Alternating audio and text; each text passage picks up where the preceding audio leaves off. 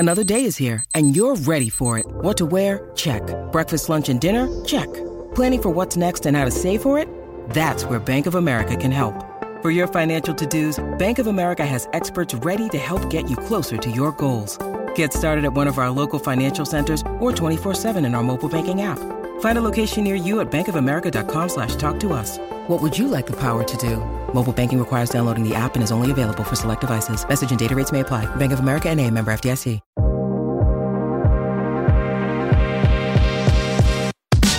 Dude, how are you? God, it took you long enough to get on the microphone here. What's going on? We got a guest waiting for you and everything. I know. Here's the thing. So New York City's, I guess it's stage 2, they're saying now. So bars are back open. But like when I mean bars, like you have to be outside. Restaurants are outside. But they took away the parking in front of all the restaurants, and they put tables there for the restaurants, which sounds great, and it sounds nice because some people... Wait, so people are sitting in the streets now? They put tables like where a parking spot would be in New York City. So basically people are eating lasagna and sucking exhaust fumes in New York City. It's so great. Nothing like eating a baked potato as a homeless guy asks you for $1. You know, it's so bad. How do you get out of that conversation? So because of that, there's no parking. So I am one of the fortunate people. I have a car in New York City, which is like when you have a car in New York City, it's like you're 17 years old again. People are like, oh my God, he's got a car. You know, like you feel like you're rich. Like everyone's asking you. It's like, yo, can you go to IKEA with me? Can I go to, like, it's the worst and best thing. But I had to park my car like 40 blocks away from where I live. And here's the thing is, now they also allowed... like fireworks are like legal in New Jersey, so it's very easy for people to get fireworks now in New York City. So all night there's fireworks going like crazy all over New York City, Manhattan. Like in the middle of the night, just fireworks going off. It sounds insane. So I parked like 40 blocks away from where I live, and then I jumped on a scooter. Now they have Vespas, which is sort of cool. Yeah. I jump on my Vespa because like it's like my Vespa. They have like these city bike type Vespas around New York City. We could rent and just pick them up and drive them wherever you want and just leave them. But I get on a Vespa. I'm taking this ride through New York City, but there's like explosions going on everywhere. Like there's like fireworks going crazy. It's like I'm driving my Vespa through Baghdad. It's fucking insane, dude. And I'm just flying through Harlem like Indiana Jones, trying to get out of there and just trying to get home to record the podcast with you, my friend. How are you? I'm doing so good. I'm really excited about our guest today. I know we say that every... I guess we feel like kind of like a broken record. We're like, we're excited about our guest, but like, this is a big guest for us. You know what it is? I mean, we're going to get into the guesses, but when you have people like our guest today that, you know, I don't want to give away yet, but that... I like how you're like giving away. They can read it on the bottom when they go to download the podcast. Yeah. I mean, listen, this person's been on one of the biggest shows of all time, and it's just cool to have them and just try to hear some insight on that. It's just cool. It's just cool. But know what else is cool, Dex? What else is cool, Adam? We have our team that we work with. We work with Autograph City, the popular Facebook group that my friends at Primetime Signatures. We do like the coolest contest with them. It's the easiest contest ever, thanks to our friends at Primetime Signatures. Make sure you check them out on Autograph City on Facebook. And if you want to find out more about them, just check out their website, Primetime Sigs and Primetime Signatures, and you get a discount because you're a listener of Hollywood Raw. Dak, you explain it. I'm sick of it. So basically, I'm pissed. Well, it's funny is because like everyone's always like, hey, like every podcast host is like, please give us reviews, give us, leave us a comment. Like it's kind of the normal thing to do, but we're like, you know what? Let's kind of entice people to do this. Let's give them something in return. So by teaming up with Primetime Signatures, they gave us a huge stack of celebrity autographs, and we're talking huge people here. We gave away Paris Hilton last week. The list goes on, and we got a bunch of A-listers, but we just said, just go leave a review, give us some stars, and to show our appreciation, we'll read your comment, we'll read your name, and give away an autograph. So this week, I just went on, checked out some of the latest reviews, and this one got me because this person's a paramedic. It's cool. Kim Sheely. She's a paramedic, and apparently our podcast is super entertaining. It's interesting, and she loves listening to us. I won't read the whole thing, but Kim, we appreciate you. We thank you. And so, Adam, you've got the stack at your house. I have the stack. And, so make sure you DM me. DM me your information. DM me your address. I will not show up at your house personally, I don't think. But I will DM me your address. I'm sending you actually a really cool autograph. I have a Matt Damon autograph coming your way. Oh, Matt Damon! Yes. I was going to do a drum roll, and then you didn't let me do the drum roll. You dude. I blurted it out. It's fucking Matt Damon, dude. But it's so, Kim, thank you for leaving a review. And you got a Matt Damon autograph coming your way. Just send me DM me your address, and it's coming your way. And guys, just leave a good review. This is the easiest contest ever. You leave a review every week. So you know what I found out, though? What's that? Adam, I found out that this is a really easy contest for anyone who has an iPhone. For people that have Androids, it's not as easy. Seriously? Seriously, because there's Stitcher and iTunes are like the only place that really do reviews. Okay. Like Spotify doesn't. And so the way you get around it is if you have like an Android, you have to actually like log in on your computer versus your phone and leave a review. So that's kind of like the catch-22. But people with iPhones, they make it so easy. So I'm really sorry, but if you have go on your friend's iPhone and leave us a review under your name, and we'll hook you up with it. Dude, it's the easiest contest ever. And big thank you to our friends at Primetime Signatures. Make sure you check out their Facebook group, Autograph City. They auction off some insane stuff, and it's really cool. But congratulations to this week's winner, because you just won a Matt Damon autograph. Thank you. Okay, we gotta move on. Let's get into our guest. She's patiently waiting here for us, so I don't want to make her wait any longer. But I'm stoked because I was a big fan of The Office. I mean, it ran 9 seasons. It's a hugely successful show. And this woman embodied the character of Meredith Palmer. So let's welcome Kate Flannery. Kate, yes. Thank you for coming on the podcast. How are you? What's up, Office fans? I got to imagine that everywhere you go, like, does everyone call you Meredith? Does it get annoying? Unless they look me up on IMDb or something. They look me up on some people do know my name, but that's okay. I answer to both. I'm happy to be known as Meredith from The Office. Totally. I was gonna say I've always wondered that with these people that have such iconic roles, it's almost like that has just become their name. So I got to imagine more people just, hey Meredith, like I talk to you as if that is your real name all the time. No, it's not completely true though, because a lot of people look up, there's because of social media and stuff. I have so many followers, so people know my real name, and and I'm one of the few people in the office that actually doesn't have my real first name as a character, which I think is better, because if they call me Meredith, then I know I didn't go to grade school with you, and I'm not being a jerk. Gotta be tough to be Angela, I'm just telling you. So we're gonna get into The Office, but let's first start at the beginning. You were mostly doing improv sketch. You were, what were you? Were you doing improv and kind of long? Actually, my aunt sent me a ticket to check out Second City. She lived in Chicago, and I got to stay with her. So I went. I like the first time I went to Second City, my mind was blown. It was just like, it was incredible. It was. We figured out later, Jane Lynch was actually understudying the first night I ever went there. She was on stage, and then we ended up working. It's crazy. But yeah, so I studied at Second City, and then I ended up working in the touring company. And I was also working in another theater in Chicago called the Annoyance Theater, where I did a ton of shows. And one of them was the show called The Real Life Brady Bunch, which went off Broadway, which went to LA, which big national tour. Andy Richter was Mr. Brady. First, Jane Lynch was Mrs. Brady. Anna Gasteyer did the tour as Alice. I was the second Alice in the original cast, but I did a bunch of non-Brady roles at first. I didn't miss it. It was just crazy. It was like this thing that just kind of kept having another life and another life and another life. Jane Lynch, Anna Gasteyer, Andy Richter. Who else? Yeah, who else did you come that became big stars from your younger days? Second City, it was Steve Carell, Stephen Colbert, Nia Vardalos, Amy Sedaris. I mean, there were so many. I mean, Jon Favreau actually wasn't working there on stage. He was a host. I was doing a bunch of shows with him. I was on the same improv team with him at Improv Olympic. We took class with Del Close at that time, and we were at a show called Manson the Musical together. It's so crazy. So you actually worked with Del Close?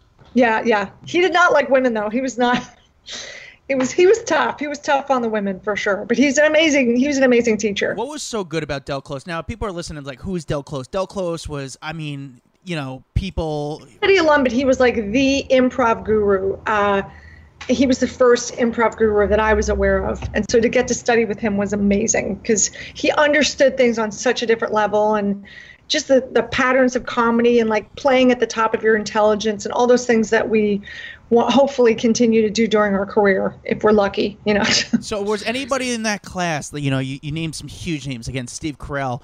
Who was the one person like you were kind of working with? Because at that time, it's and I'm just thinking like you guys were all. We were all struggling for sure. My first cast at we were all in different casts at Second City though, because there was a bunch of different casts at the same time. So my cast was Scott Adsit, who played Pete on 30 Rock. 30 Rock, yeah. And then Tom Purcell, who was as I think he's still writing for Stephen Colbert. I think those are the only two people that you would. Yeah, and Susie Nakamura. Actually, Susie and I were hired at the same time. Susie was she's on Avenue 5 now on HBO, but she was on Dr. Can. She's been on West Wing. She's been on a million TV shows. Was there one of those people when you guys were all coming up? Who was the one person you're like, oh my God, this person is going to be a star? I don't know. It was so. I mean, I felt like I don't know. There were so many great people. It was, but I just remember being in the room whenever there was a sketch with Steve Carell and Stephen Colbert, it was like something much bigger was happening. It was incredible, like really incredible. Like, holy crap, what are they doing? This is so smart, so insane.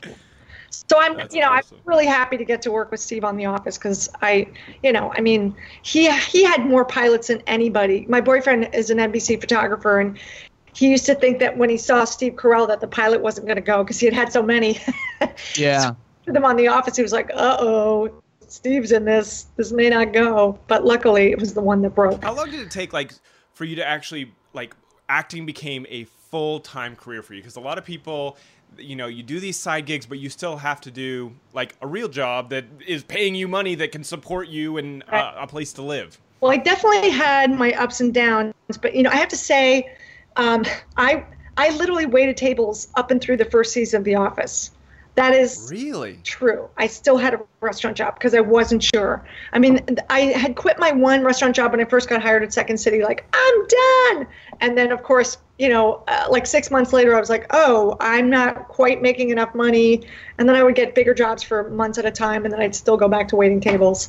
So, but I have a message. I feel like this is the thing. It doesn't mean that you're not doing it right if you still have to work another job. It's not a punishment to work 2 jobs while you're following your dreams. I was getting enough good feedback and good reviews and attention that I knew I was on the right track. You performed at the Aspen Comedy Festival, correct? Yep, he was there. Yeah, Mindy Kaling was there that same time. And so the thing about the Aspen Comedy Festival, it was huge. That was the festival. HBO was behind it. There were specials that were filmed there. Stars were made there. I mean, there was, it was equivalent to, I don't know how that compares. How would you say the Aspen Comedy Festival compared to the Montreal Comedy Festival?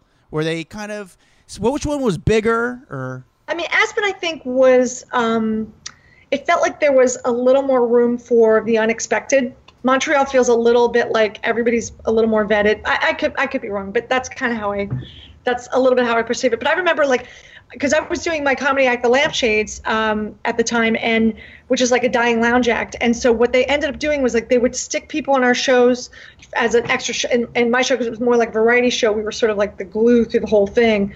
And then because I remember Alex Borstein was in our show. Dimitri Martin, They Might Be Giants even did one of our shows with us. It was crazy. It was really fun. Yeah. So when you do, when you were doing the Aspen Comedy Festival, what's in the back of your head? Did you walk out of there with anything? Did you get anything from doing that festival? You know what? I had a bunch of meetings, and I feel like nothing quite came of it. But a year later, I got The Office. So there was something about it. It kind of felt like a weird graduation, like an invisible graduation, like you're crossing some sort of line. You're being seen. You're being acknowledged. Because I wasn't that young. I was I think I was 38.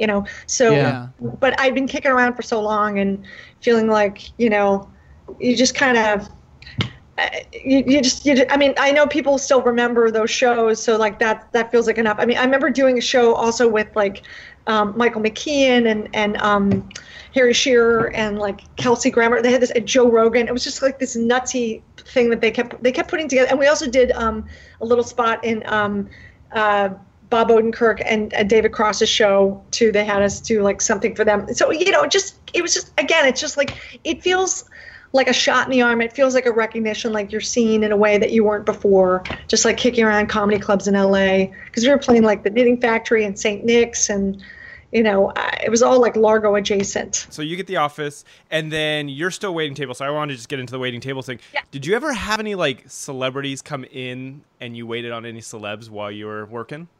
Constantly. It was the place where I worked was they closed a few years ago, but it was right near the Academy and right near ICM. So we had everybody. I mean, I waited on a lot of old movie stars, but I also waited on like Steve Martin or Robert De Niro or like, Michael Jordan or like Whitney Houston. I mean, it was all over, like directors like Wes Anderson or like Robert Altman. J.J. Abrams used to have writing sessions at the restaurant. I mean, it was nuts. It was like. Do you remember getting any good tips from any of them? Yeah, I feel like I only remember the douchebags or the amazing tippers. Everybody else was like sort of in the middle. But I will say, I was at the Emmys for the first time, and J.J. Abrams came up and he was like, "Oh my God, you were our waitress. We're so happy for you." That's amazing. That dude is a great. So he ended up. He actually ended up directing an episode of The Office. We had so many movie directors that came and directed our show, which was so amazing. So that felt fantastic. I have to say, and then other people that were just like coming up in the ranks that I knew. Like I knew Jeff Garlin from Second City, and I remember waiting on him, and then like suddenly I did like a Curb, and then I got The Office. So it was like everything felt. I felt a little bit like a late. I mean, I am a late bloomer for sure, but. I'm just here to say, like, I'm the poster child for, like, hang in there because, sometimes it's just a matter of, if you're a character person, too, like, older can be better. Yeah, no, it's actually really refreshing to hear that, obviously, you hung in there. And some people, they've been working at it for so long like you, and then, you again, they hung in there. And then finally, like Rodney Dangerfield, they hung in there and kind of struck a good role later in his career. Yes, it's so true. I used to wait on Rodney.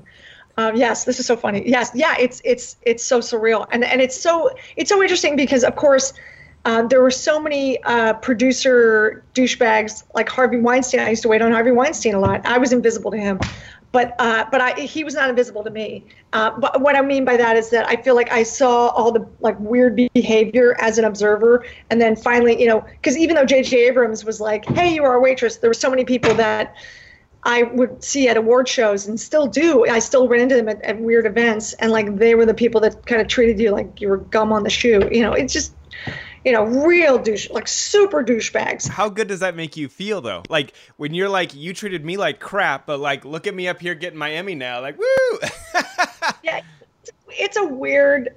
Life is a really weird thing. I mean, I'm not one of those. I was never one of those like spit in your food kind of waiters. Like I feel like that's karmically like not cool.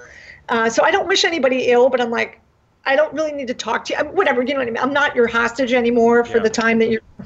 Yeah.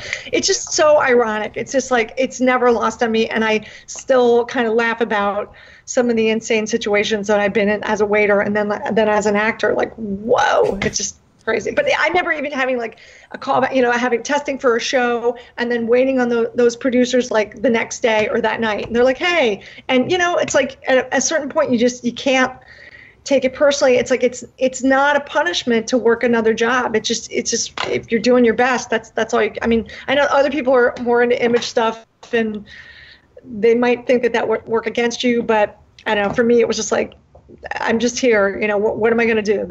Here we are. No, that's great. Did you ever become that waitress where you wanted them to know, hey, listen, I'm a waitress, but I'm also really an actress. I'm a comedian. Did you ever kind of do that conversation with them? Yes, I used to be in it. Well, one time I used to wait on Mel Brooks and Anne Bancroft a lot. And they accidentally saw my comedy act, The Lampshades, because we opened for a singer who was their goddaughter, kind of coincidentally. And so when I waited on that, he's like, we saw you. You were funny.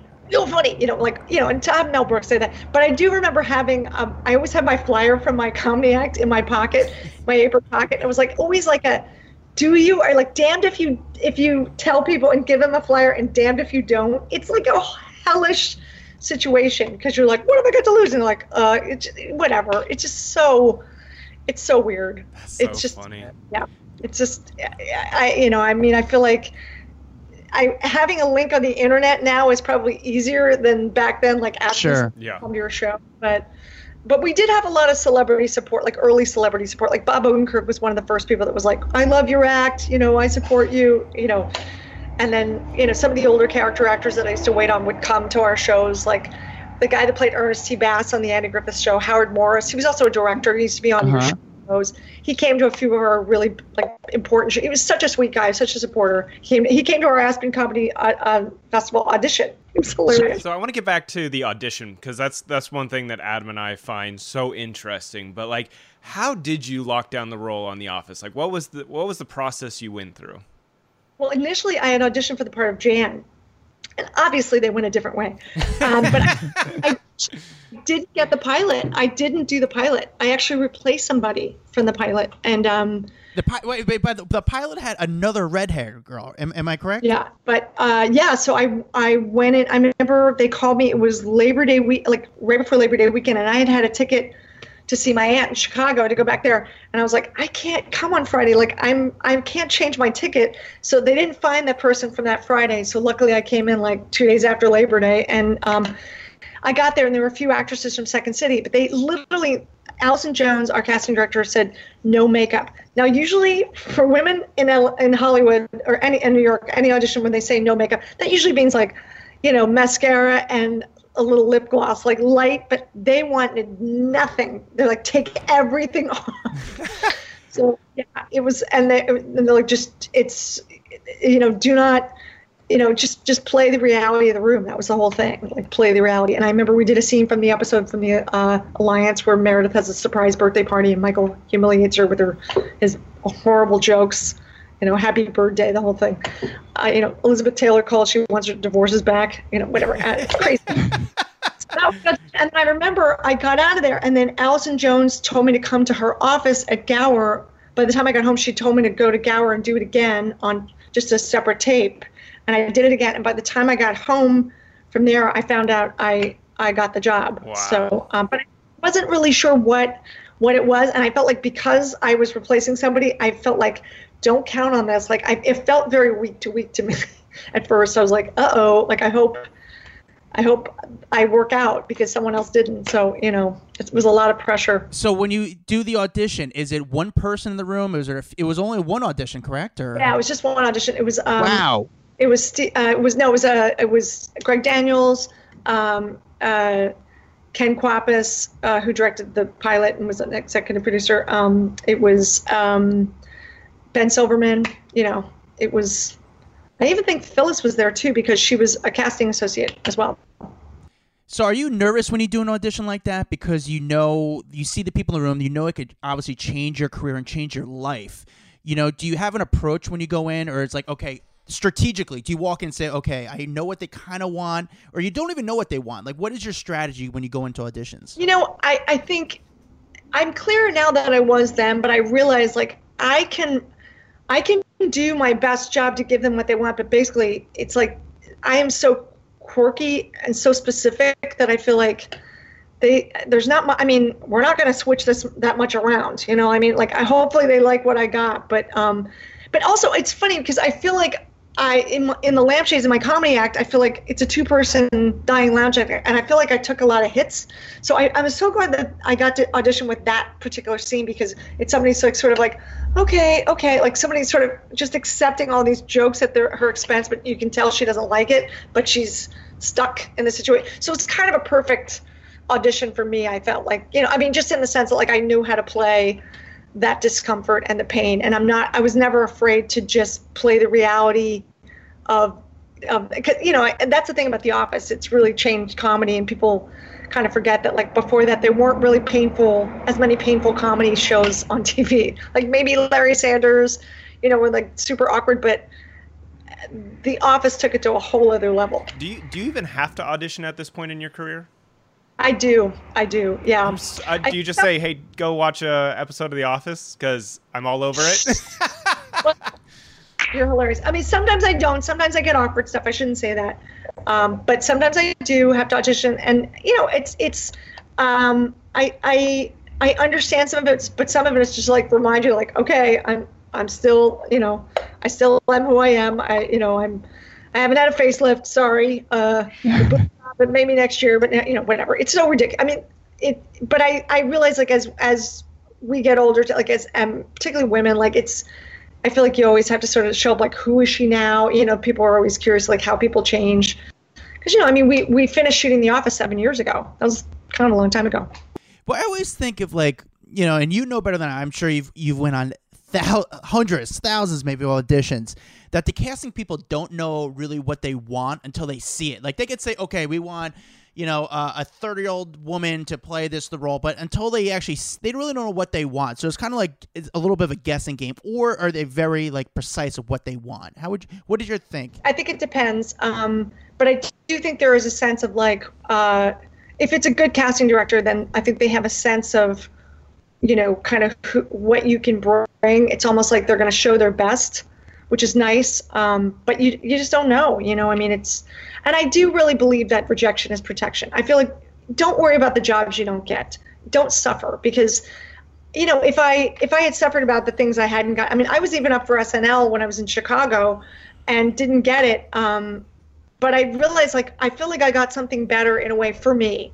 I really loved being in an ensemble show, and I don't know, it just, for me, and also a show that still lives in everyone's heart so deeply. I mean, The Office is so beloved. It's insane. It's really insane. Oh, I'm sure. You said you were up for SNL. Did you actually make it to the New York audition in front of Lorne? I know. I had lunch with Lorne Michaels in Chicago. Gotcha. Show that we did, that actually Jill Soloway directed, who Jill went on to create Transparent. I did a couple shows with Jill, but the show was called the Miss Vagina Pageant, and it felt like a real pageant because 6 actresses in it, 4 of us got considered for SNL and 2 got it, and one lasted a little longer than the other, but it was Beth Cahill and Melanie Hutzel. This is in the early 90s, and I have to say, SNL was not great to women in the early 90s. It just wasn't. They were kind of chewed up and spit out. Yeah. It was the boys club then, maybe. Yeah, I had more time to cook, Do you know of any other big stars that actually auditioned for the Office and didn't get the roles? Of course. Eric Stonestreet auditioned for the part of Kevin. Wow. Came close. Wow. Bob Odenkirk, of course, was almost Michael Scott, which I love that they brought him back for that episode as Pam's new boss, kind of seeing what he would have brought. Yeah. And fantastic as well. Although I can't see anybody else with Steve Carell in the role, but Bob Odenkirk is a very close second. Trying to think of who else. Those are the two main ones. The ones yeah. Personal, yeah. Because I've known those guys for a long time. Crazy. I mean, it's crazy. So how much of the show was actually scripted and how much of it was it just improv? Or, were you kind of hooked on the script, or how was it exactly? Mostly scripted. Occasionally you'd get to do a pass where you get to improvise, but it was very specific. I feel like Steve and Rainn probably improvised more than anybody, but they still did a number of takes just as written. I just feel like the writing was so good. Anytime I improvised, it's like I can never really pat myself on the back too far, because I feel like the writers sort of took you to a place and you just took a couple extra steps. Like they really paved the road, But one thing I'm really proud of, there was a scene from Moroccan Christmas where Michael Scott drags Meredith into rehab. And we shot this one scene that it was the only time we had a completely all improvised scene. And I think it was because they were just going to use it with a voiceover on top. Like they weren't going to actually listen to what we were saying, but someone made it on. But it was like the chase that we had in the parking lot of the rehab center. It's so crazy. It's so fun. And I'm like doing this whole thing where I'm like, Meredith's like, wait a minute, this crazy hyper, like where she's like a cornered rat. So crazy. See, that's the thing is, like, on the show you were known as the drinker, like the drinker person, the alcoholic in the office. When you go into a restaurant or a bar now, is everyone like, hey, let's have a drink, and they just want to have that photo of drinking with you? Many a free drink, I have to say. Many a shot at a bar. I've even been given drinks on planes. Thank you. Keep them coming. It's so funny. My dad owned a bar for years, and so did my grandfather. So I come by playing an alcoholic, very honestly. I got to tell you. I told you. And there was always like one woman that was drinking with the boys at my dad's bar. And then I remember waiting tables and bartending in New York and Chicago and LA.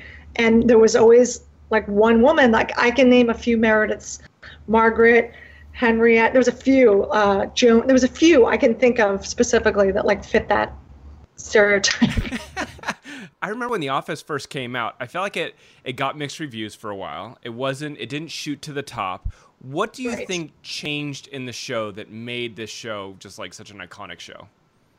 Well, the first season was a little too close to the energy of the British show, and because the British show was only 2 seasons, because David Brent, Ricky Gervais' character didn't have much heart, and I feel like the thing about Michael Scott is that even though he is a jerk, I mean he's a narcissist, but he also has this weird sense of love for everyone that he works with because he thinks of them as his family. So there's this quality that you actually do care about him sometimes, even though you don't want to. And I think that some of that was that the writers figured that out between season 1 and 2 because Steve was coming out with 40-Year-Old Virgin. And 40-Year-Old Virgin Steve wrote with Judd Apatow. And I feel like they kind of figured out that heart part, and I think it was just like off to the races after that, because the Jim and Pam thing of course is a lot of heart as well, but if you don't care about Michael Scott at all, it's tough. Interesting. What did you steal anything or take anything from the set on the last day? I stole my my plaster cast from when Meredith gets hit by a car and she comes in and has the one that Jim got signed. Yep. Do you yes, still have it? It's on my dining room table. No, I do have it. I don't know what to do with it. Maybe a lucite box. I don't know. I was gonna say, you gotta put it in a box and sign it. I don't know.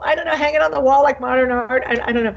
And then I also have my boyfriend got me because my boyfriend worked on the show. That's how I met him. He was a still photographer for most of the show. He's actually dancing with Meredith during the finale at Dwight and Angela's wedding. And then he also has a line. He's a photographer in this team when they reveal Pam's mural. So I was really happy they put him in, and he actually had a line. Fun. It's great. But that's all you took. Do you not get to keep wigs or your purple dress, the infamous purple dress? I took my purse, my Meredith purse, and I saved a lot because we had a lot of prop programs and stuff and memorabilia from different episodes. So literally when we just did that reunion for John Krasinski's show Some Good News, I found the Jim and Pam, the program to their actual wedding. That's fun. Oh, that's very cool. And it's so weird because I showed it and then didn't realize that no one knew Jim Halpert's middle name until they saw that, which was it was James Duncan Halpert. So it was like huge internet, since the internet broke for a few hours with that one. I'm like, oh my God, these Office fans are insane. That is. I mean, literally, I've had people say they leave it on all day. They fall asleep to us every night. It's just like it's on constantly. It's their white noise. It's their, their comfort. So, I mean, I have to say, it's amazing to be on a show with such a legacy so quickly. It's nuts. You were so physical on the show with a lot of the stuff you did. Like you just said, you got hit by the car. I mean, I remember the one where your hair gets on fire. You were just the bat. There's so many iconic episodes where you were just so physical in the role. Did you ever get hurt doing any of the stunts? Not really. No, getting hit by the car, I had to roll on the glass and then roll up the car. And we had shot part of it before, but we didn't end up using it. But they needed to match it just in case, so I couldn't have any padding on my arm. So I was pretty banged up from that, but totally What worth about it. the planking one in the bathroom? Oh my God, they did have a cushion on the other side, on top of the toilet that I fell on. It was so bizarre. It's like Meredith's literally plank on the top of the men's room stall. Do you remember what a big sensation planking was, though, for a while? My God. Yes, so I mean, and parkour too. Oh my God. Oh, it's so funny. I was going to ask you on that note, when you would have to do these like nude scenes, would they actually cover you up? Were you covered, or was this like you just going for it? There was a very little cover up, very little. Like a little to tape. the point where the camera guys did not really give me any eye contact the day of the shoot. I just gotta tell you. I was like, ooh. It's like jumping out of an airplane. You're like, okay, here we go. Here it is. But, I'm really happy that I got to do so much physical comedy. I felt like it was that kind of like chess game. I don't know. I just felt like I liked what the writers did with me. I felt like we never sort of jumped the shark with Meredith. She never became too expositional, or she didn't morph into somebody else. I like that, Yeah. I think it's hard when a show runs for 9 seasons not to kind of ruin some characters. So I'm happy to have not been ruined. Yeah, absolutely. Yeah, I mean, that just shows you how good the writing was. I think, and this is an interesting question for you. I think a lot of people I say The Office is, similar in the same reign as Friends at, different time era, but like Friends and Seinfeld.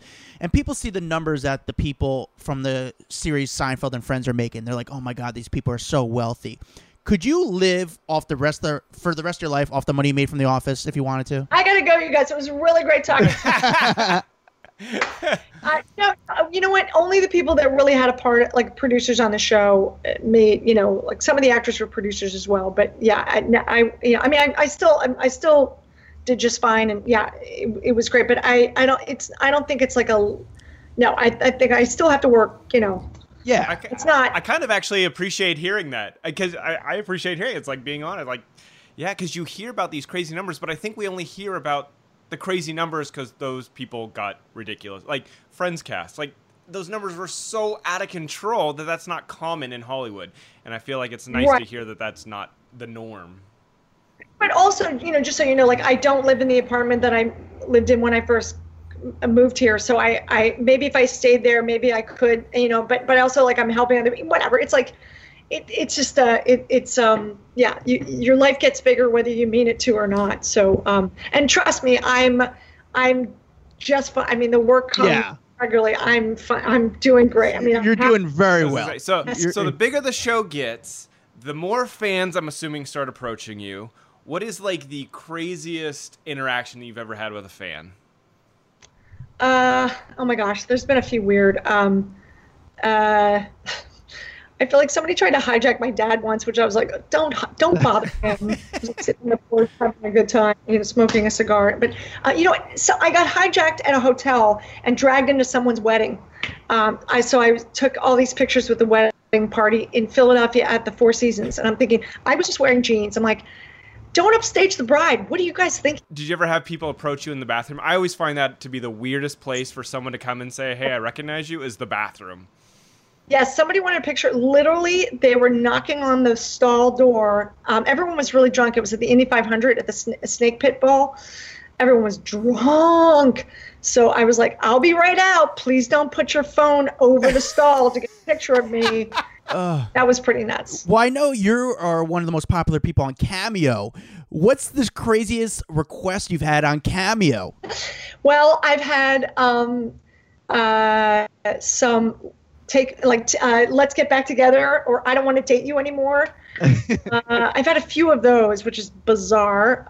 They really said that? They said, can you help us break up? Like, can you help me break up with my significant other? Yes, I'll do the let's get back together, but I won't do the breakup. Because I'm optimistic, but I don't, and even if it doesn't work out in the future, it's like, okay, we gave it a shot. Like, at least they cared enough to like ask me to do it. Like, I think somebody gets points for, So what do they say? Are they just like, can you like vouch for me and try to get my girlfriend back? Yeah, and I'm like, I don't know what he did. I really don't know. Maybe this is completely unfounded, and maybe you are doing the right thing. But I'm still going to ask on his behalf. That's funny. Yeah, so bizarre. I would say, listen, I'll do the Cameo, but I want a follow up of what happened from this. Like, I want a response. How did it all go down? The app has changed in the last year because I've been on it for a little over a year, and I noticed like now you can get. So I have had things where like I have her like. She still said no. Like she still doesn't want to get back together. I'm like, oh, dude. Like, there's still no refund. Sorry. Keeping your money later. No. But it's I get it right now too, because so many people can't. There's so many events that are canceled. People's birthdays, graduations. And I actually just spoke at my high school graduation, which was today. I had to record something for them. And basically I I proudly said, I graduated from the school in 1982, and it took me until 2004 to book The Office. So you do the math. Sometimes it's a long road. I'm an overnight success, but that night lasted 22 years. So work hard, and have faith. Well, with that, I want to ask you, since you've been around the industry, the entertainment industry for so long, what do you wish you knew now, or what do you wish you knew then when you first started that you know now? I wish I had written sooner, and I wish I would have been. It's, the acting thing is weird because it really depends on other people making decisions for you. But when you create your own material, that's how you push out of that. So I did create my own material, but I feel like I didn't start doing that till I was in my 30s. I wish I'd done it before. But you know what? I mean, I really don't have any regrets. I don't know if I was emotionally mature enough to deal with all this when I was younger. I mean, I feel like it's a burden to become famous when you're young, and that's why so many people burn out and you don't ever see them again. Yeah. So it's tough. But, so I feel like take your time, slow and steady wins a race, It's, because then you can appreciate it and not get so caught. I mean, and I think the internet is just so nuts. I mean, you got to really be careful what you read about yourself and how you let it affect you. And it's hard, I was going to say, do you read stories at all, or do you just try to pass over them? I'm curious because people don't write stories about Ab and I, but someone like you've gotten stories, and obviously Twitter can be a pretty nasty place sometimes. So how do you manage it? I'm pretty lucky because I feel like there's been a lot, more goodwill than not. So, and I also feel like I'm not. Being a woman in comedy, I'm not so obsessed with my look. So if someone's like, nice face, I'm like, whatever, I feel like I have more defenses. So you know what I mean? In that respect, it's okay with me. Yeah, you got the thicker skin. That's right. They laugh because I want them to laugh at my face. No. Like the face of rabies, but I'm okay with that because, that's okay. Well, you recently did Dance with the Stars. How was that experience for you? It was really good, but really hard. It was really hard. And I felt like I was cracking jokes every 3 seconds, every rehearsal, because they film everything. And sometimes I'd see the package and I'm like, dude, you didn't use any of my good material. Jesus, it's so because they can edit anything they want. So it was really interesting for me. It was one of the best teacher-student relationships I've ever had. My dance partner is 7-time national pro. One time, he and his wife are world champs as well. They won black belt. They're amazing. I had no business dancing with this guy, and the fact that we kept moving forward, and I was the oldest person for most of the competition. I was the oldest woman by 30 years. All the other women were in their 20s, and I'm 55. So it was nuts. That was a big cast too. They had a lot of great cast. That was the first cast. It was who was it, Adam? It was Lamar Odom, James Vanderbeek, Sean Spencer, Mary Wilson, Karamo. I mean, it was a great cast. Did you connect with any of those people after, during the show, really kind of hit it off with any of them, or is it very competitive? Competitive during the show. And I'll be honest with you, I felt like anytime anybody was like, hey, let's show each other's dances before Monday, I'm like, no, I'm not doing that. I don't need to get in my head. You guys were younger than me, whatever. So I did feel like I shut the door a lot. I mean, I love everybody, but it's a competition. So, but I have been in touch with James Vanderbeek and a little bit with Karamo. And yeah, so, I mean, it's a weird thing, but it's, but for me, it's I needed to keep my eyes on my own paper. It's not that I felt competitive with them, but I just felt like I was competitive with myself, and I needed to remind myself that this was about my next ability, not comparing myself, because it's really apples and oranges. It's nuts. It's nuts. Which one of your contestant, the other contestants, were you most impressed with, though? Well, I don't know. I thought Kel did great. I mean, I actually thought he was going to win, but James Vanderbeek is an amazing dancer. So good. He was great. I think he got robbed. I mean, it's just weird. The nice thing for me was that even though I didn't get to the finals, I felt like there was so much outrage when I was kicked off that it was because there was even an article about it in the New York Times, that basically saying I got robbed. I'm like, this is bizarre. But me a lot of the tour. So I did. I got booked 54 of the 80 shows on the tour, and everyone else just got a few other celebrities just got a week or two. So and then of course we got pulled off the road because of COVID. But I did 45 of my 54 shows, so I'm very proud of myself.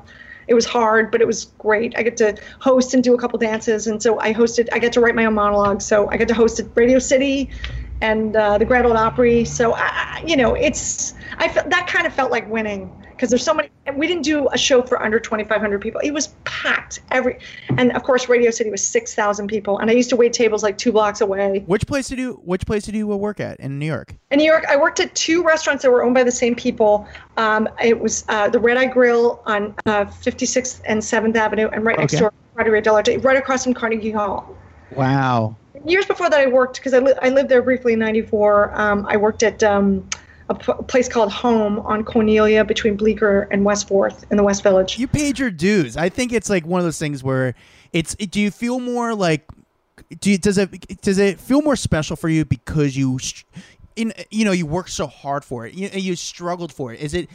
Does it feel more special to you because of the struggle you had? I think so. I think just to have the contrast in my head of like being uncertain and to just keep working and realizing like, oh no, I have to work harder. Like every year that goes by, I have to work, up until I got the office, I felt like you have to work harder and harder and harder and be more consistent. So it really is like having 2 full-time jobs, even more so, because, and you have to be pleasantly persistent, because if you're angry and persistent, very few people respond to that. So yeah. There is a lane for that, but that was never my lane. So it's like I feel like the mental part was really important to me, and the spiritual part too. Just being in gratitude and like, again, not taking any of this for granted, or like where's mine, or how, because it's so easy to get twisted, because I feel like this is such an alcoholic vibe profession. It's so crazy, and so many people act like douchebags when they make it, and you don't even, and sometimes you hear about it and sometimes you don't. Yeah. And I feel like I probably could be more famous if I had bigger jerks working for me, but I don't want to work with a jerk. Hey, I have more power to you. I was gonna say, was it pretty surreal? Because this has to be a moment that you look and you go, oh my god, they made a Funko toy out of you. I saw that. How cool is that? These things are so big. It's nuts. It's nuts. Yes, the barrette. It's my casual Friday. They blurred out your boob. My dress, right? That's so fun. So you had the infamous purple dress on. You had. So when did they contact you and say, "Hey, we're doing this," or like, how does that go down? Okay, last year, literally like this week or next week last year, I was in Everett, Washington for my boyfriend's son's high school graduation, because they live in a small town, but the graduation was at this hockey stadium that's right near Funko, where Funko is. And I'd never been, and we were staying around the corner, like in a hotel, and we're like, what is it? Chris, like, we got to go in. So we went in, and someone recognized me, and they're like, oh my gosh, we're doing a Michael Scott Funko Pop. And oh my gosh, I'm like, well, when are you going to do Meredith? So I almost feel like because I stopped in there, I put so much pressure on them that it paid off a year later. So you talked to him then. Was there any other follow-up in between then and now? Yeah. They contacted me. They invited me to a big party in November because Funko Pop opened on Hollywood Boulevard. So they invited me to the premiere. So I met the guy that runs the whole thing, and he's like, no, we're doing The Office. It's gonna happen. It's gonna happen. And I've had a lot of people say it's gonna happen. It's gonna happen. So I'm really glad they came through. It's pretty cool. It's pretty awesome. I have to say. You have to keep that one, keep it in the box, and then go buy another one. Right. They sent me a few. Yeah. You might be signing that for the next couple years. That's going to be the new thing you're going to be autographing. All good. Yeah. I mean, it's because I'm doing, I was doing some Comic-Cons. A few of us in the office started to do Comic-Cons this past year. And I guess they're going to be doing some virtual ones. So we're doing like something called V-Shout, where people can send stuff to have a sign, and we'll like take a picture with it, like, and just whatever, or a little video with it. I think it's, we have great fans, so I don't mind. That's awesome. And you're doing recently did this Peggy Lee tribute. Tell us about that. Well, I've been singing in character for years. Like I usually said, I only sing with a wig on, but now I sing for real, because I started singing with Jane Lynch 5 years ago. She asked me to be a part of her, like, just to figure out an act together. And so we played big places in New York, like the Carlisle Hotel, Joe's Pub. We played the Kennedy Center. We played a lot.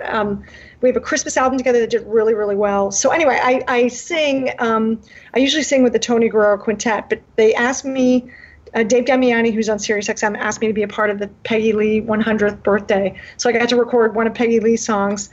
It's a good day for singing a song, and it's, I guess, in the centennial is this month, and so but I think you might hear it longer, and it's on Spotify, and it's just a great arrangement. And Tony Guerrero plays trumpet on it. He's amazing. These are jazz guys, like they're really great. They have a great sensibility. It's it's not like the Weather Channel jazz. I'm just saying it.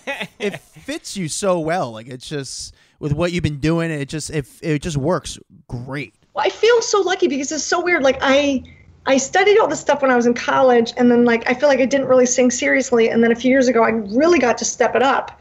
And then I danced in college and didn't dance for years, and then like I got to step it up. So I feel like crazy fortunate that I've been asked, and I've felt like some success in the process, and just some joy in the process, because I really enjoy it. It's crazy. I used to band in New York too, like you're in the 90s with John Flansburgh from They May Be Giants. I sang backup for his other band called Monopuff. So there was a little bit of like breadcrumb trail of like where I am now. Bizarre. And last question, you have a twin sister? I do, but we don't look alike. You don't look alike. No, and she's way funnier than I am. She's a social worker, so I'm the evil twin. But is it hard for her? Like, it's not hard, but is it interesting for her to like go to work and be like, oh, that's my twin sister is on The Office, and they got to be like, fuck you, no way. There's like, do they even believe her? Because you guys, it's like, no, my twin sister is one of the stars of The Office.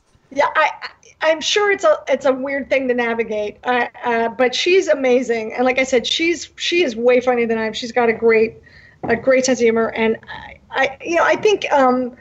I think she's okay with it. I think she's always been okay with it. But at first I was like, oh no, this has got to be the biggest pain in the ass. I love it. Well, thank you so much, Kate. I know we can't keep you all day. It was awesome to talk to you. I really appreciate it. And I just want to say to anybody, like, literally, I feel like if you work hard and you know that you're on the right path, just keep going. Don't worry about what other people tell you. You know what I mean? Like, it's okay. Late blooming is a great thing. It really is. So just slow and steady. Don't give up on yourself. That's really great to hear. I really appreciate that, Kate. Thank you. And where can people find you on social media, by the way? On Instagram at The Real Kate Flannery, on Twitter at Kate Flannery, Facebook at Kate Flannery. Do you want my passwords? Yeah, if you don't mind, just shoot them on over. Thank you, Kate. You were awesome. And on Cameo, I'm at Kate Flannery. You know that, yes. So thank you, guys. Thank you so much, really. Wow. It's so... I'm going to ask you, Dax, what was your biggest takeaway from that interview? Work hard. Work hard and don't give up. And I know that we hear that a lot with some of these actors and actresses that are like, you're going to go and you're going to audition 1,000 times and you're going to get told 999 times. And then it's going to be that one time that, like someone says yes. And that's going to be your big breakthrough. But it's true. Not everyone is living this like fantasy life of like becoming a super celebrity overnight and becoming famous at the age of 18. And people worked really hard for their careers. And I think that is something that people need to hear, because trust me, I don't know about you, but like I've had times where I'm like, I'm fucking over this, dude. You know what I'm saying? Like I worked so hard. How much more rejection can I take? Right? I mean, and so I think that it's nice to hear it from someone that did enter, got her big break later in life. And it's funny because 38 is not really later in life, but for an actor it is. Yeah, I mean, listen, you go into it pretty much right after high school. You're 18 years old, you get into it, and it takes a long time. And listen, she was getting some roles here and there, and she was working, she was happy, but then she got the role of a lifetime, which, here's my two takeaways. She got the role just from one audition. I thought that was pretty exciting. Like, from one audition, she got the role that changed her career. It wasn't like a few auditions to keep going and then do some studio tests and some character tests. No, she did one audition, and they said, we want you on the show. And she replaced someone on the show, and just like that, everything changed. Well, the other thing I thought was funny was that she didn't give up her job as a waitress. Like that's how like messed up the entertainment industry is, that you never feel secure in your job. And literally, you could probably talk to the biggest actors and actresses out there. You always have this feeling of like you're going to get replaced. And I can tell you, even like the top people, like the anchors, you know, every day that they go in, they're like, shit, if I call in sick and someone comes and fills in for me, there's a good chance that they're going to like them and let me go next time that my contract's up. There's always that feeling, and she kind of felt like this show might go away. My character might get written off. Like, there's a lot of insecurity in the entertainment industry. Tons of it, and you can't blame her for doing that. It's just that, you know, you need that money to survive, you know, and as soon as you get that first role, you're not like, okay, game's over, I'm done. She had to consistently work. The other takeaway I had from it was, again, like we said, people think when you do a show like Frasier, when you do a show like Seinfeld or whatever TV show, oh, they're set for life financially. Now, don't get me wrong. She's very, very financially comfortable. Yeah, she's very financially fortunate. She made that very clear. She's not doing bad, but she still needs to work. You know, like she's still a working actress. So she can't put her hands behind her head and say, I'm going to retire. And, you know, even though it is one of the maybe top most biggest sitcoms of all time, but she still has to work, and I respect that a lot. That you know, like she's continuously trying to work in this career, and she's doing well. She did Dance with the Stars. She's still in the role. She's doing what she first started out. She just finished up tour, so she's crushing it. So thank you for her for joining it, and thank you guys for listening. You can find me at Adam Glynn on all social media platforms. You can find Dax Holt at Dax Holt, DAXHOLT. And we will see you guys later. Bye. A Parkville Media Production.